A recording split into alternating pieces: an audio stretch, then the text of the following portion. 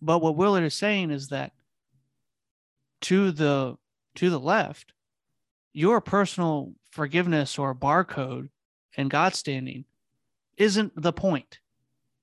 It's non-essential. And to the right, your work in the community, you're doing the kingdom bringing, is secondary at best. But even at that, it is non-essential.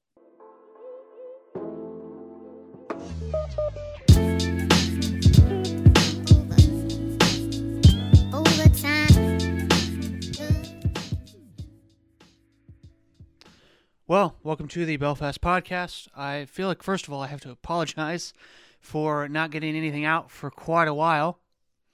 It's been at least a few months, I believe, since I've posted anything. I could have excuses like school is about to wrap up. I have been looking for a job and possibly another place to live. All of those things are relevant. I've had some computer issues, but at the end of the day, I just haven't made the time to do this. So finally I am. So here we are.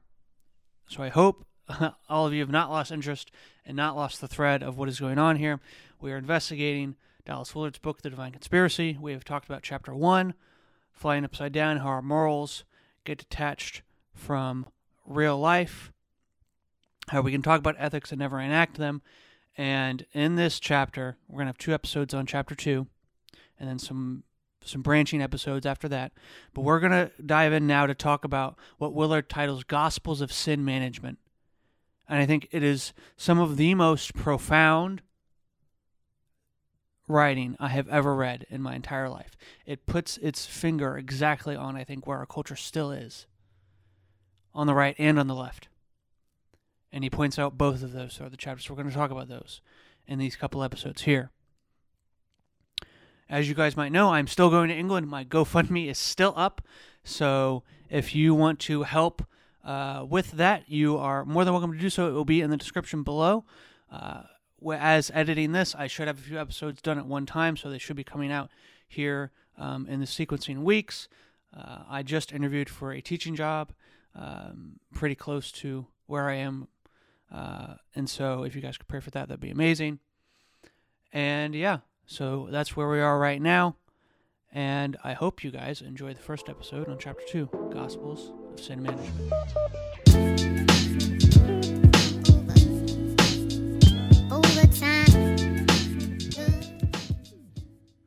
Welcome to the Belfast Podcast. I'm your host, Luke Byler. As always, here with Daniel, and Daniel got an upgrade, so we both are mic'd up now, for real. Feels good. It does feel good. I think it's going to bring just a little bit more clarity to each of us, for those of you that pay to listen on the pod and in video, but especially for those who just listen on audio. I think it's you'll notice a little bit of a difference here. So, as always, by way of open, I want to do a little bit of recap on what we've been studying. So, we've been in our gospel series. We've been talking about Evangelion, how the gospel is good news, what the consequences of those good news are, what happens when we get those things confused. We confuse the good news for its consequences, how that applies to our justification. In terms of justification, we talked about, what were your phrases? Moral ability and moral potential and depraved inclinations. Correct. I haven't edited this episode yet, so I haven't titled anything, so they keep slipping in my mind. So we talked about that in terms of justification, in terms of the gospel. And then last week, we went through a lot of the ideas in Dallas Willard's Divine Conspiracy, the first chapter. Flying upside down, which direction is up? How do we know which direction is up? When we have a disconnect of morals and of God, of a transcendent being, or even at the very least a moral law, and when that is totally disconnected from life, there's a lot of things that are the consequence of that. When everyone has, as Newbegin talks about, their own values, their own personal beliefs, and the measurement of that is your sincerity, not the facts or the truth of which you believe, then you live in a truly pluralist society. And that makes it really tough then as a Christian to give something that you would believe is good news if what has been construed as good news is just good advice or a personal belief of which you have, but you are in no position to impose that upon other people because it's just what you believe personally. You know, I believe for me, I opened the episode the other week with my coworker. Well, I do yoga and meditate, and my mom prays. But if it leads to the same thing, what's the difference? We'll get to that if it leads to the same thing today, hopefully. But with that idea of this pluralistic truth value separation flying upside down, where do we go from here? We started to think about, well, where, for those who say, well, if it leads to the same thing, why does it matter? What is that same thing? And where do you get it? That took us through this cultural moment, the first culture, second culture, third culture, and we did these in terms of Christianity, pre-Christian, Christian, post-Christian, where the post-Christian becomes antagonistic to the Christian culture. But not only that, and funny enough, in the words of the Australian pastor, they want the kingdom without the king. And we're going to talk a lot about that today. It's what we're going to title The Case of the Missing Teacher. It's a phrase from Willard. And then that led to a lot of discussions about the nature of truth. If we're going to have this discrepancy between truth and value and what is proclaimed in society, how do we know what truth is? How do we see things quite literally? What are the consequences of the Green Book, as Lewis talks about in The Abolition of Man, creating men without chests? And basically that everyone has a perception of value that informs what they see to be true, literally, and that there is no other way in the world in which to operate. So to act as if all statements of value are equivocal, are of the same value on the same playing field, is literally inoperable. You cannot operate like that. You can't walk out of a room like that, literally, because you have to pick a door to walk through and a door that actually leads to outside. So laying all that groundwork was very exciting and very intense. But hopefully today, we're going to continue on to chapter 2 of Divine Conspiracy. Continue on with what Willard calls, and I think this is maybe one of the most important chapters in the book, Gospels of Sin Management. And when you have splits of truth and value and perception, these are some of the consequences. And this specifically also gets into stuff that we've been doing about when you confuse the consequences of the gospel with the gospel itself. Anything that you want to add on there, Daniel? No, not particularly. I think you did probably the summary better than I would have. Excuse me. I think that the biggest concept that we are trying to bring forward with this, as far as today, is we're trying to expand on what the kingdom without the king looks like. Mm-hmm. And we're going to talk about two ways that tends to go more ideologically, religiously, politically, and then one way that kind of umbrellas all of those to a degree. And then we'll talk about, like you said, the case of the missing teacher, which I think is one of the most fundamental and important things I think that we're going to talk about today and stretching forward. So, yeah. All right. So as said, we are exploring, we're doing a specific study right now through The Divine Conspiracy by Dallas Willard. And chapter 2, Gospels of Sin Management. what does that phrase even mean? Why does Willard make this bifurcation? And even that before that, in the intro sections of the chapter, what are some of the ways in which he frames how we think about God's salvific work in us or upon us? You looking for the section? Mm-hmm. I'm going to start a little bit before what you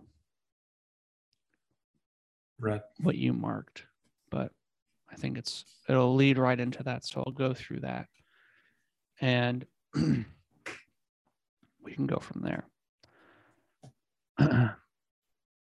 This is the very beginning of chapter 2. How does the grand invitation to life sound today? The gospel. The bumper sticker gently imposes its little message. Christians aren't perfect, just forgiven. A popular song of some years ago said that the words of the prophets are written on the subway walls. Where there are no subways, bumpers will do. Just forgiven? And is that really all there is to being a Christian? The gift of eternal life comes down to that. Quite a retreat from living an eternal kind of life now. Quite a retreat from Jesus is King. This is the Evangelion. Christians certainly aren't perfect. There will always be need for improvement. But there is a lot of room between being perfect and just being forgiven, as that is nowadays understood. You could be much more than forgiven and still not perfect. Perhaps you could even be a person in whom Jesus' eternal kind of life predominates and still have room for growth. But now it's this bumper sticker theology has leapt out of traffic into Christian trinkets. There's a little bookmark adorned with flowers, bows, green sprigs, and 14 tiny pink hearts with a tassel on the top. In the center is a wide-eyed teddy bear that looks as if it might have inadvertently just done something naughty. The message below is, as you will now expect, Christians aren't perfect, just forgiven. Think of the barcodes now used on goods in most stores. The scanner responds only to the barcode. It makes no difference what is in the bottle or the package that it bears, or whether the sticker is on the right one or not. The calculator responds through its electronic eye to the barcode and totally disregards everything else. If the ice cream sticker is on the dog food is ice cream, so far as the scanner knows or cares. The theology of Christian trinkets says there is something about the Christian that works like the barcode, forgiveness. Some ritual, some belief, or some association with a group affects God the way the barcode affects the scanner. Perhaps there's occurred a moment of mental assent to a creed or an association entered into with a church. God scans it and forgiveness flows forth. An appropriate amount of righteousness is shifted from Christ's account to our account in the bank of heaven. And all our debts are paid. We are accordingly saved. Our guilt is erased. How could we not be Christians? I think it was from that section. The biggest thing I think to take away from that selection is this idea that, it's a gospel of sin management, right? Forgiveness of my sins. It's somehow managing the sin that I or we have. And I think that's ultimately. So then God will scan me quite literally as a good person. Yeah. And And it makes no difference what's on the inside of me, right? As long as I have that barcode, the blood of I'm washed in the blood of Jesus, right? It's the phrase we usually use. It washes me clean. But to use a phrase Jesus used in Mark 7, to wash just the outside of the cup or the inside of the cup too. So you can wash just the outside of the cup, and that doesn't necessarily mean that you wash the inside of the cup. But no, it was Mark 7, sorry. But if you wash the inside of the cup, it necessitates washing the outside of the cup too, because that's where your soapy fingers, the soapy rag, whatever it is you're using, will naturally touch as well. Are we managing our sin, or are we doing something more? That's the question. And is purely the management of sin the good news? That's, I think, in terms of this whole project, the question on discussion today. A well-known leader. And as I read these portions of Willard describing the state of affairs, I want you the listener, to think about the things that you've heard preached in church.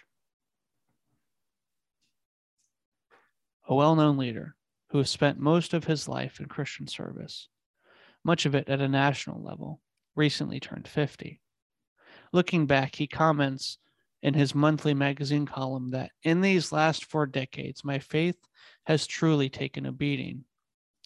He tells how from his conversion at the age of 10, he was taught that if I was a Christian, then people would see a marked difference in my life. And that the closer I was to God, the more spiritual I was, the greater and more visible that difference would be. Now, at 50, he has seen so many of his mentors who stumbled and fell, never again to recover their faith. So many truths about the gospel that turned out to be false, so many casualties, so many losses, so many assumptions that turned out to be just that, assumptions, not truth. Finally, he says, I don't believe that anymore, that the closer I am to God, the more I'm going to change and people will see a marked difference, because those who he knew and saw walked with God and questioned, then changed and turned away. So what really changed? He still believes that Jesus changes you, but his definition of change has changed. Quote, whatever the change is, it is not so much outward as it is inward. This difference that God makes is often visible only. The suggestion is that the change that makes a person Christian, whatever that is, may be totally undetectable from the human point of view. Only God's scanner can detect it. Apparently, that is Christian reality now, at least as many of our best known leaders seem to think so. I'm trying to think of the right words. Also shallow about this line of thinking. It's very prevalent, I think, in our culture. In fact, I think we have this is one of the reasons why in my paper on justification, in our episode that used that paper, I took such a hard stance against this typical Calvinist position, is that it ultimately, I think, produces this kind of attitude. This idea that only God sees those predestined, the elect, and those predestined to damnation. Mm-hmm. And so we don't know, and we try to live in a reality in a way that, supposedly, we try to live in a way that is congruent with the gospel. But when we make the salvific work of Jesus something that is imperceptible to us. Only God can see the elect. What we do is we take out, and I do think to a certain degree that statement is technically true. But when focusing on that so much, because we want God to have this ultimate power, and we don't see God accessing any self-control, and there being any free will on our part, what you do is you remove the capacity or the incentive for change on our part. You remove the organ and demand the function. You remove the organ and you demand the function. You make men without chests and expect of them virtue. That's what that type of theology does, is it makes men without chests. Just like the moral relativism of our culture. And in part, maybe the moral relativism of our culture is because of the prevalence of this theology in the second culture paradigm that has existed for so long, mm-hmm. and that we've moved past, right? Because we want a kingdom without a king, and so we've taken the idea, we've divorced it from any rule of God, but we've simultaneously held on to this idea of the righteous and the sinner. And we need forgiveness. That we need forgiveness, and that we might not necessarily be able to tell who's righteous and who's the sinner, because some abstract outside thing scans them like a barcode scans groceries. And all it's about is, do you have the right barcode on? Mm-hmm. That's it. And that is really, really shallow. I believed this gospel for most of my life, and to some degree still do. And I brought this up numerous times, but the reason I've been so insistent on the idea that, do we, like Newbegin says, do we believe that the gospel is a reality with which we will have to contend, is that if it's not, then it is just good advice, and you do only get forgiveness in a special Holy Spirit barcode. And I've been asking myself as I go, this is a conversation I have with one of my pastors, do I really believe that? Do I really believe that, as we'll get into with Wright, that history turns at the resurrection? That there is this new reality that we can live into, that the parables, which we'll get into here, hopefully in a few episodes, are descriptions not of the ideal Christian life, although they could be, but are descriptions of reality, of life in the kingdom. Do I believe the Lord's Prayer? And this is something we can talk about more in the future. But this was a challenge that I got from John Rayleigh, and I've taken it to heart, because we were having this discussion, and because he asked me, what have you been reading? And so I talked to him about Wright's book and Newbegin's book and all this stuff. A lot of the stuff we talked about last week. And he said, he said, so how is this affecting your life? And I said, it's made and I gave him the example of the interaction I have with the girl I work with. And then I said, it's also interacted with how I pray. Because I suck at praying abominably. And I think part of it is because I am far too self-reliant. And like you've talked about, we're in situations where I have no choice but to rely. In many ways, now that doesn't mean I don't do anything,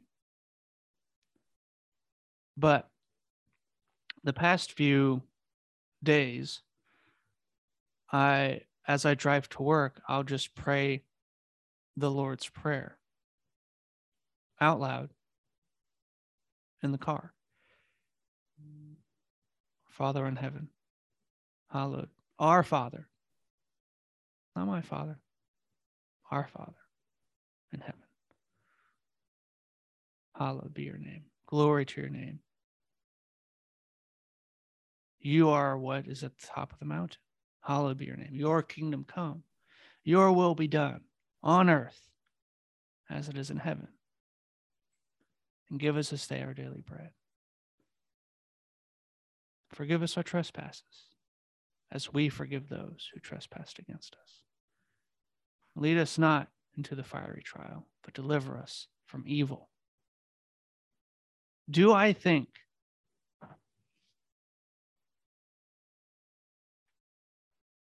let me ask you this. Do you think that's real?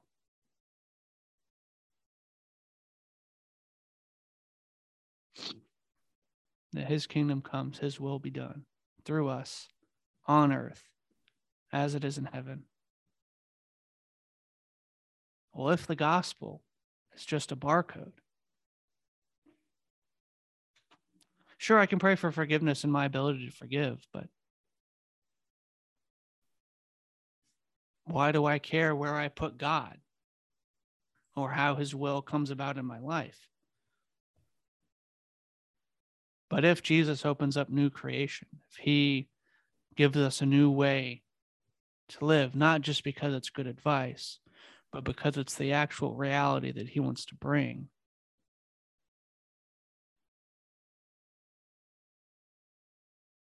then I better be a part of it.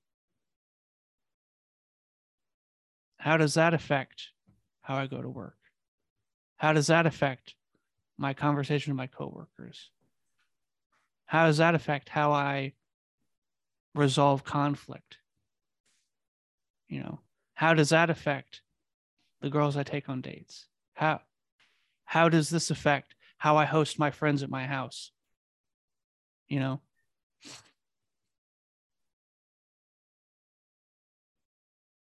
it seems like you might be hearing me say all this and you're like, yeah, I follow you. But really, like, yeah, I do all those things because I have a duty to, be a good Christian. And I think, happily agree with that statement.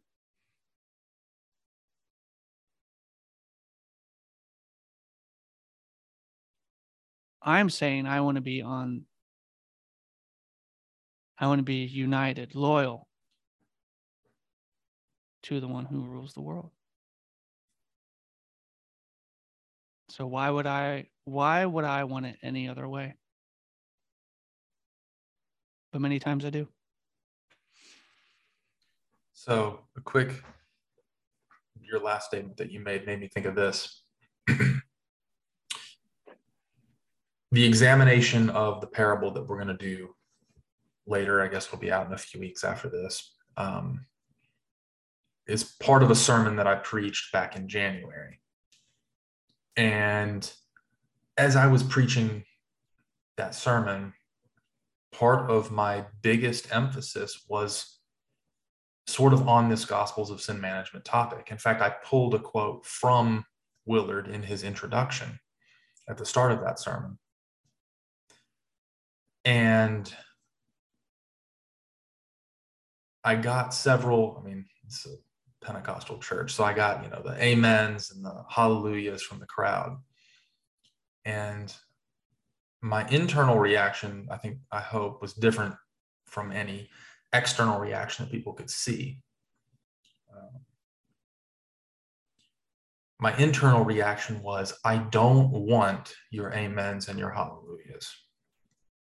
What I want is for you to do what I'm saying.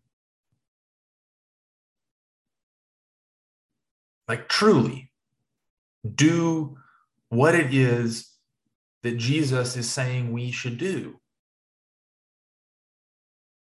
Because the amens and the hallelujahs from the church pew, they sound nice. And they are nice. And there's nothing wrong with them. What is wrong, though, is when all they lead to is another normal week of leaving church and not tipping your server enough and giving them a hard time on Sunday afternoons, cussing people off in traffic, a bland work week where you make no difference, maybe a Bible study with some friends where you interpret the text using reader response criticism, as we've talked about before. And then back to church next week to hear a motivational speech to get you through your next week. There's a problem with that. And what I feel like I've seen in the church, and this is not necessarily a problem with pastors as much as I think it's a problem with congregants, though it may go both ways, is the messages that are preached, even when they're good, are never taken to heart. They're never put into practice. And so all we have is a pep talk.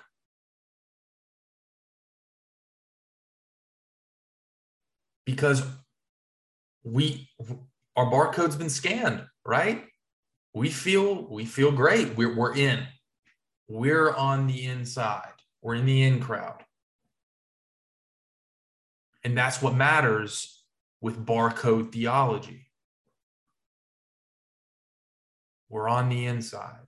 We made it across the scanner and out the grocery store door.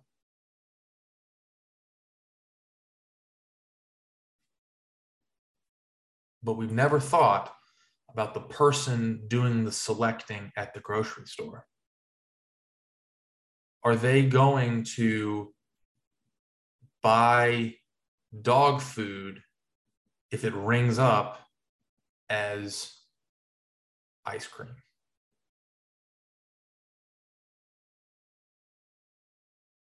That, I think, is a question to ponder. Are we just managing our sin, or is there something happening to us in this equation?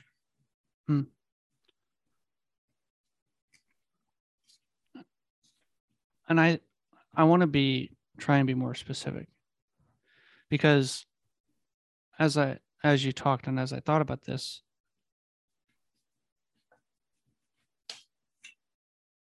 and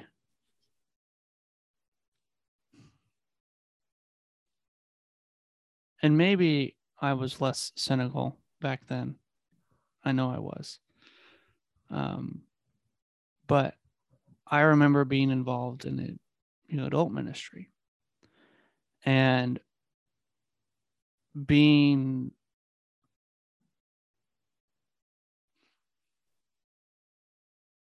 really motivated to live right, for lack of a better term. And as I think about it now, I think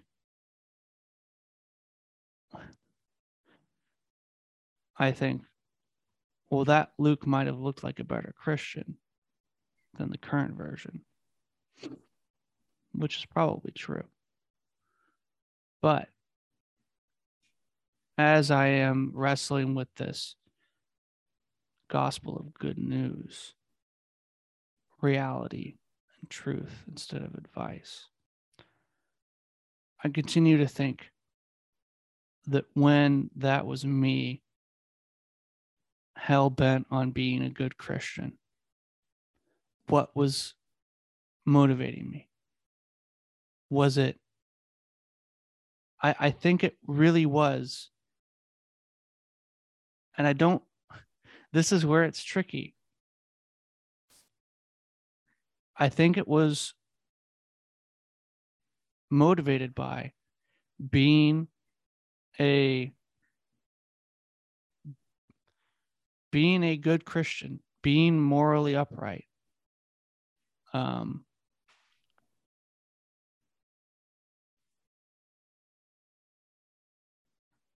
Treating people well because of the way God has treated me. And I don't think any of that is bad. Matter of fact, I think it's maybe closer to the truth than I'm giving it credit for.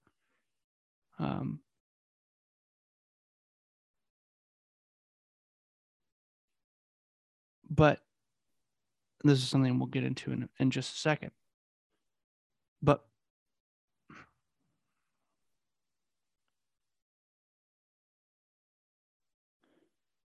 I think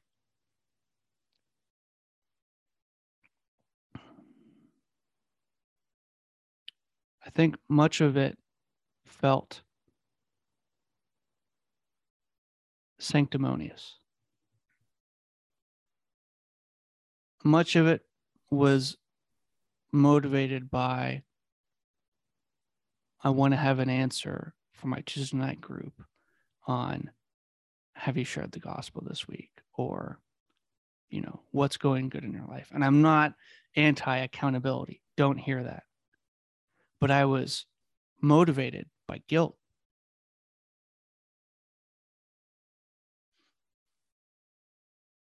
And so I don't think it was until, and I was motivated by a moral ability. And so I don't know how much that corresponded to a your kingdom come, your will be done attitude. And I think that's the adjustment that I'm attempting to make.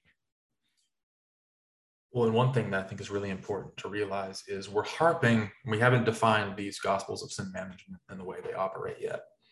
We're harping on these a lot because our culture focuses on them a lot, maybe almost exclusively. But as we start to define them, what you're going to see is that they're not technically bad or even wrong, at least to some degree. There might be parts of them that go too far and parts of them that are wrong. But they're not necessarily wrong or bad, at least in part. And so these gospels of sin management should be viewed more as consequences of the gospel and good consequences of the gospel, but not the gospel. And making it the gospel is not good. Not good at all. You have anything else to add before I read that section from Willard? Yeah. We'll give this essay a fuller treatment, probably in some months. But this is from The Weight of Glory. This is the last bit. Meanwhile, the cross comes before the crown, and tomorrow is a Monday morning. A cleft has opened up in the pitless walls of the world, and we are invited to follow our great captain inside. The following him is, of course, the essential point. That being so, it may be asked what practical use there is in the speculations which I have been indulging. I can think of at least one such use. It may be possible for each of us to think too much of his own potential glory hereafter. It is hardly possible for him to think too often or too deeply about that of his neighbor. The load or weight or burden of my neighbor's glory should be laid on my back. A load so heavy that only humility can carry it. And the backs of the proud will be broken, It is a serious thing to live in a society of possible gods and goddesses. To remember that the dullest and most uninteresting person you can talk to may one day be a creature which, if you saw it now, you would be strongly tempted to worship, or else a horror and a corruption, so as you now meet, if at all, only in a nightmare. All day long, we are in some degree helping each other to one of those destinations. It is in the light of these overwhelming possibilities, it is with the awe and the circumspection proper to them that we should conduct all our dealings with one another, all friendship, all loves, all play, all politics. There are no ordinary people. You have never talked to a mere mortal. Nations, creatures, arts, civilizations, these are mortal, and their life is to ours as the life of a gnat. But it is immortals with whom we joke, with whom we work, marry, snub, and exploit. Immortal horrors or everlasting splendors. This does not mean that we are to be perpetually solemn. We must play, but our merriment must be of that kind, and it is, in fact, the merriest kind, which exists between people who have, from the outset, taken each other seriously. No flippancy, no superiority, no presuppositions. And our charity must be a real and costly love with deep feeling for their sins, in spite of which we love the sinner. No mere tolerance or indulgence, which parodies love as flippancy parodies merriment.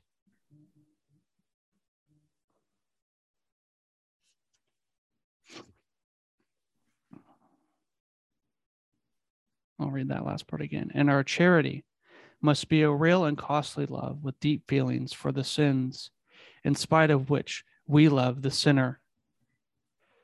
No mere tolerance or indulgence, which parodies love as flippancy parodies merriment. Next to the Blessed Sacrament itself, your neighbor is the holiest object presented to your senses. If he is your Christian neighbor, he is holy in almost the same way, for in him also Christ, the glorified, or the glorifier and the glorified, glory himself is truly hidden.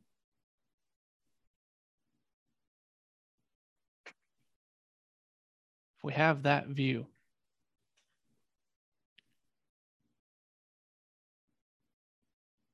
how else are we to act?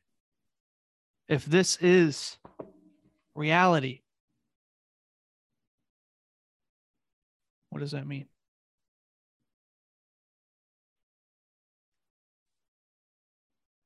That also doesn't mean that every single value is valid. That means that we have to take into account what's best for our neighbor, what's best for ourselves in relationship with our neighbor, and what's in accordance with God's will. And as we'll see when we cover the parable, that is one of the most paramount things in Jesus. That is the paramount thing in Jesus' message. Love of God and love of neighbor as self. That's it. That doesn't mean it's the gospel, but that does mean that it's a part of the good news that Jesus is king and that he's brought a good kingdom. And that's important to realize. I about sneezed, sorry. Okay. So back to Willard. In chapter 2, Gospels of Sin Management, under the heading Gospels of Sin Management. In my copy, this is on page 49. It starts, the current situation in which faith professed has little impact on the whole life, which is this problem that we've been talking about, is not unique to our time, nor is it a recent development, but it is currently in an acute stage. History has brought us to the point where the Christian message is thought to be essentially concerned only with how to deal with sin, with wrongdoing or wrong being and its effects. Life, our actual existence, is not included in what is now presented as the heart of the Christian message, or it is included only marginally. That is where we find ourselves today. And Willard wrote this decades ago. I would ask us, has anything changed? And if so, is it better or worse? Once we understand the disconnect between the current message and ordinary life, the failures just noted at least make a certain sense. They should be expected. When we examine the broad spectrum of Christian proclamation and practice, we see that the only thing made essential on the right wing of theology is the forgiveness of individuals' sins. On the left, it is the removal of social or structural evils. The current gospel becomes a gospel of sin management. Transformation of life and character is no part of the redemptive message. Moment to moment, human reality in its depths is not the area of faith and eternal living. Skipping down. What right and left have in common is neither group lays down a coherent framework of knowledge and practical direction adequate to personal transformation towards the abundance and obedience emphasized in the New Testament, with a corresponding redemption of ordinary life. What is taught as the essential message about Jesus has no natural connection to entering a life of discipleship to him. And so we're left with gospels of sin management. That's all we have. On the right, we try to manage the sin of individuals. That way the barcode scans them into some eschatological redemptive future, where we all float on clouds and play harps and participate in a worship concert for eternity. And on the left, it involves bringing a utopian society of absolute equity and justice to all.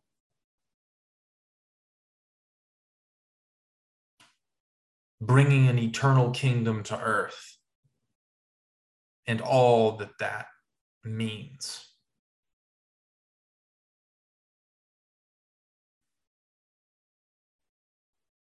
What does that have to do with Jesus as king? Something, that's for sure. But that's not the gospel.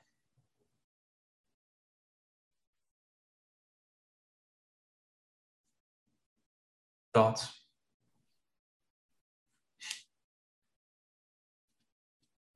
I would just say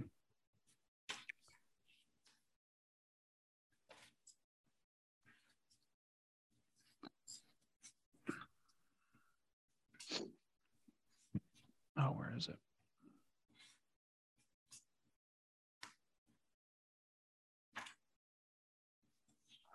Can't find the exact passage, but here it is. Here it is. It's just above the paragraph you read. And I think this is important when you talk about this split in the Gospels. He says, the history that has brought this about, being filtered through the modernist fundamentalist controversy that consumed American religion for many decades and still works powerfully in its depths, also has led, this is key, also has led to each wing to insist that what the other takes for essential should not be regarded as essential. Should not. So if you're on the right and you say individuals need their sins forgiven, individuals need to, be people who are going to go to heaven, then I'm only going to care about me and my action or my barcode. And if I'm, washed in the blood, so to speak, if I pray and ask for forgiveness, I'm going to make sure I go confess. I'm going to make sure that I have this and that so that my life is right, so that my spiritual state is good. So then I can be good with God. And then to the left, it's, well, hang on a second, because what about how you treat everyone else? What about how the injustices that have been done in the past are to be rectified? What about how the poor people live in your city? What about how, women are treated in your church? What about how systems and structures have been built that perpetuate oppression and yes, you throw up all these. Yeah. I was trying to do it without a bunch of buzzwords, but oh, well, my bad. No, you're good, because that's how people say it. Yeah. But what Willard is saying is that to the left, your personal forgiveness or barcode and God standing isn't the point. It's non-essential. And to the right, your work in the community, you're doing the kingdom bringing, is secondary at best. But even at that, it is non-essential. And both of these, you have to put blinders on when you read the Gospels to wholeheartedly believe either side. Yeah. Do I think my individual standing with God, my sins being forgiven, is important? Yes. Do I also think that the ways in which I act, the ways in which the things in which I participate and don't participate in matter? Yeah. Let me give you a secret. So do people on the right. That's why people give up their Netflix subscriptions. That's why people don't watch Disney cartoons. That's why they ban Lightyear or, boycott it. Because they don't want to participate in that structure. Fair enough. But you're a hypocrite. Oh, yeah.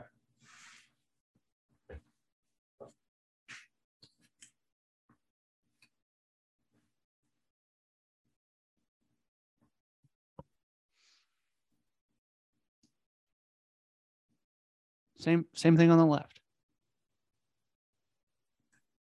Oh, well, you're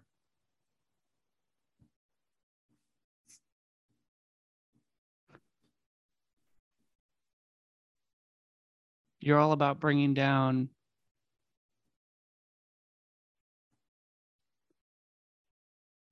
what was it that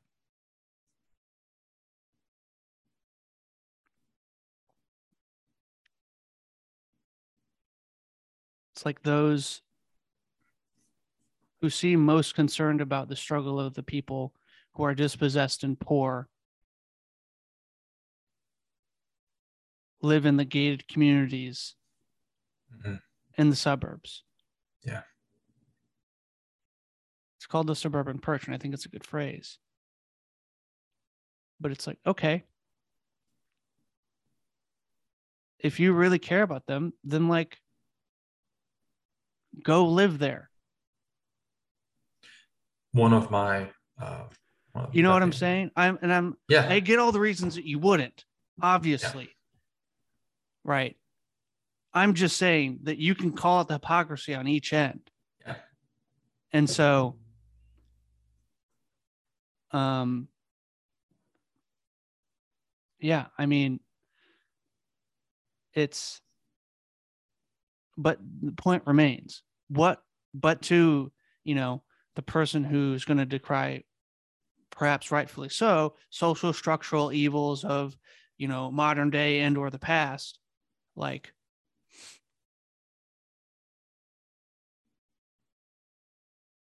cool. How's your life though? What do your relationships look like? Are you good with your family? Are you good with yourself? Like, are you forgiven? Well, and one of the things that I think is very interesting is it tends to be the communities that are so fixated on social evils and structural systems that don't work properly that also tend to be the most anxious in our society. Hmm. Now, that's a little bit anecdotal. I understand. I'm not citing a study or anything. That's from my experience. But I think that that experience, at least for me, is proven to be true. The people who focus on that, and I think it's because there's this disconnect about taking care of the self in order to be able to take care of other people. There's also this inability to focus on the real world, because then that ideology tends to be in the vein of, I guess the best way to put it would be like the postmodern frameworks that we were talking about last week. And so I think that those problems do exist, and do exist to a rather large degree. I'll put it a better way to sort of amend what I said earlier.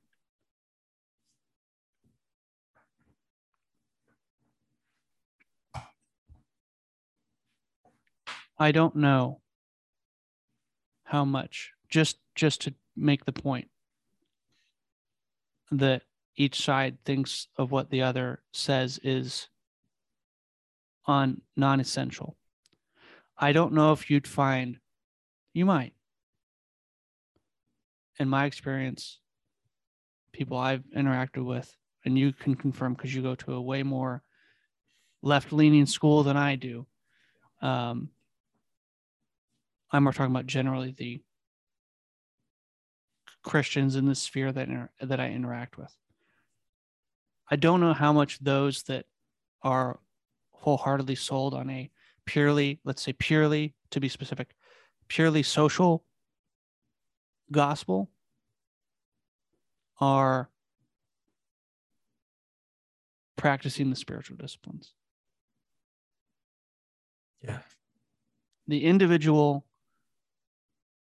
and or communal, I pray with God, myself, and as a community, I read my Bible. I'm involved in a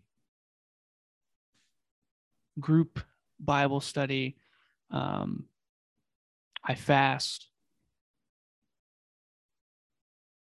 I'm chaste. All the classic Christian, individual, and some of them communal, spiritual disciplines. Now, those can be made idolatrous, of course. It's part of my problem with aestheticism, but that's just, I don't know. When you don't have them at all, what does that say about who you are as a person? And I think that problem stems from, that's a really good observation. I think that problem stems from. Listen, I'm not good at all those either. Yeah. I mean, Is I'm in anyone seminary. good at all of I them? read books about the Bible way more than I read the Bible. If I'm going to, like, for real. Yeah. And I think it's a shame. I really do. Like I just explained, I don't pray like I should. Mhm. I don't connect. I hate these words we use. Connect with God. Because, you mean emotion, as I talked about episodes ago. Yeah. But like, I'm the vine, you're the, like, how can I not take Jesus seriously? As we'll talk about. But like, my point is, when Jesus will ever decry helping the poor and the neglected, people will be like, yes. But whenever he says, if you do these things to be seen, you've received your reward, would they believe him? Mm-hmm. Willard will talk about this in a minute, but then again, to the right, you'll go in your closet and pray, but you never do this. And actually, Vanderkleist put out some interesting content recently about the fall of the mainline liberal churches, and has found that actually the conservative evangelical churches do more outreach than the liberal churches, which is fascinating. So anyway, that's a lot of anecdotal stuff. Obviously, things worth at least thinking about and investigating. If you disagree with us, man, let us know. But at least in our characters. But I think it still holds pretty true that those, as Willard says, those who buy wholeheartedly on either end will exclude the other as non-essential. Yeah. As not necessary. Yeah. So on that, let's dive into one example or a few examples of each. Okay. So in quoting Willard, he takes a block quote. Let me. You want to pull it up? Let me read this paragraph first, and then you can jump in on that one. Okay. So this is a little bit more in that little section on his introduction of Gospels of Sin Management. Willard says, to the right, being a Christian is a matter of having your sins forgiven. Remember the bumper sticker. Christians aren't perfect, just forgiven. To the left, so to the right, you're a Christian if your sins are forgiven. To the left, you are a Christian if you have a significant commitment to the elimination of social evils. A Christian is either one who is ready to die and face the judgment of God, or one who has an identifiable commitment to love and justice in society. That's it.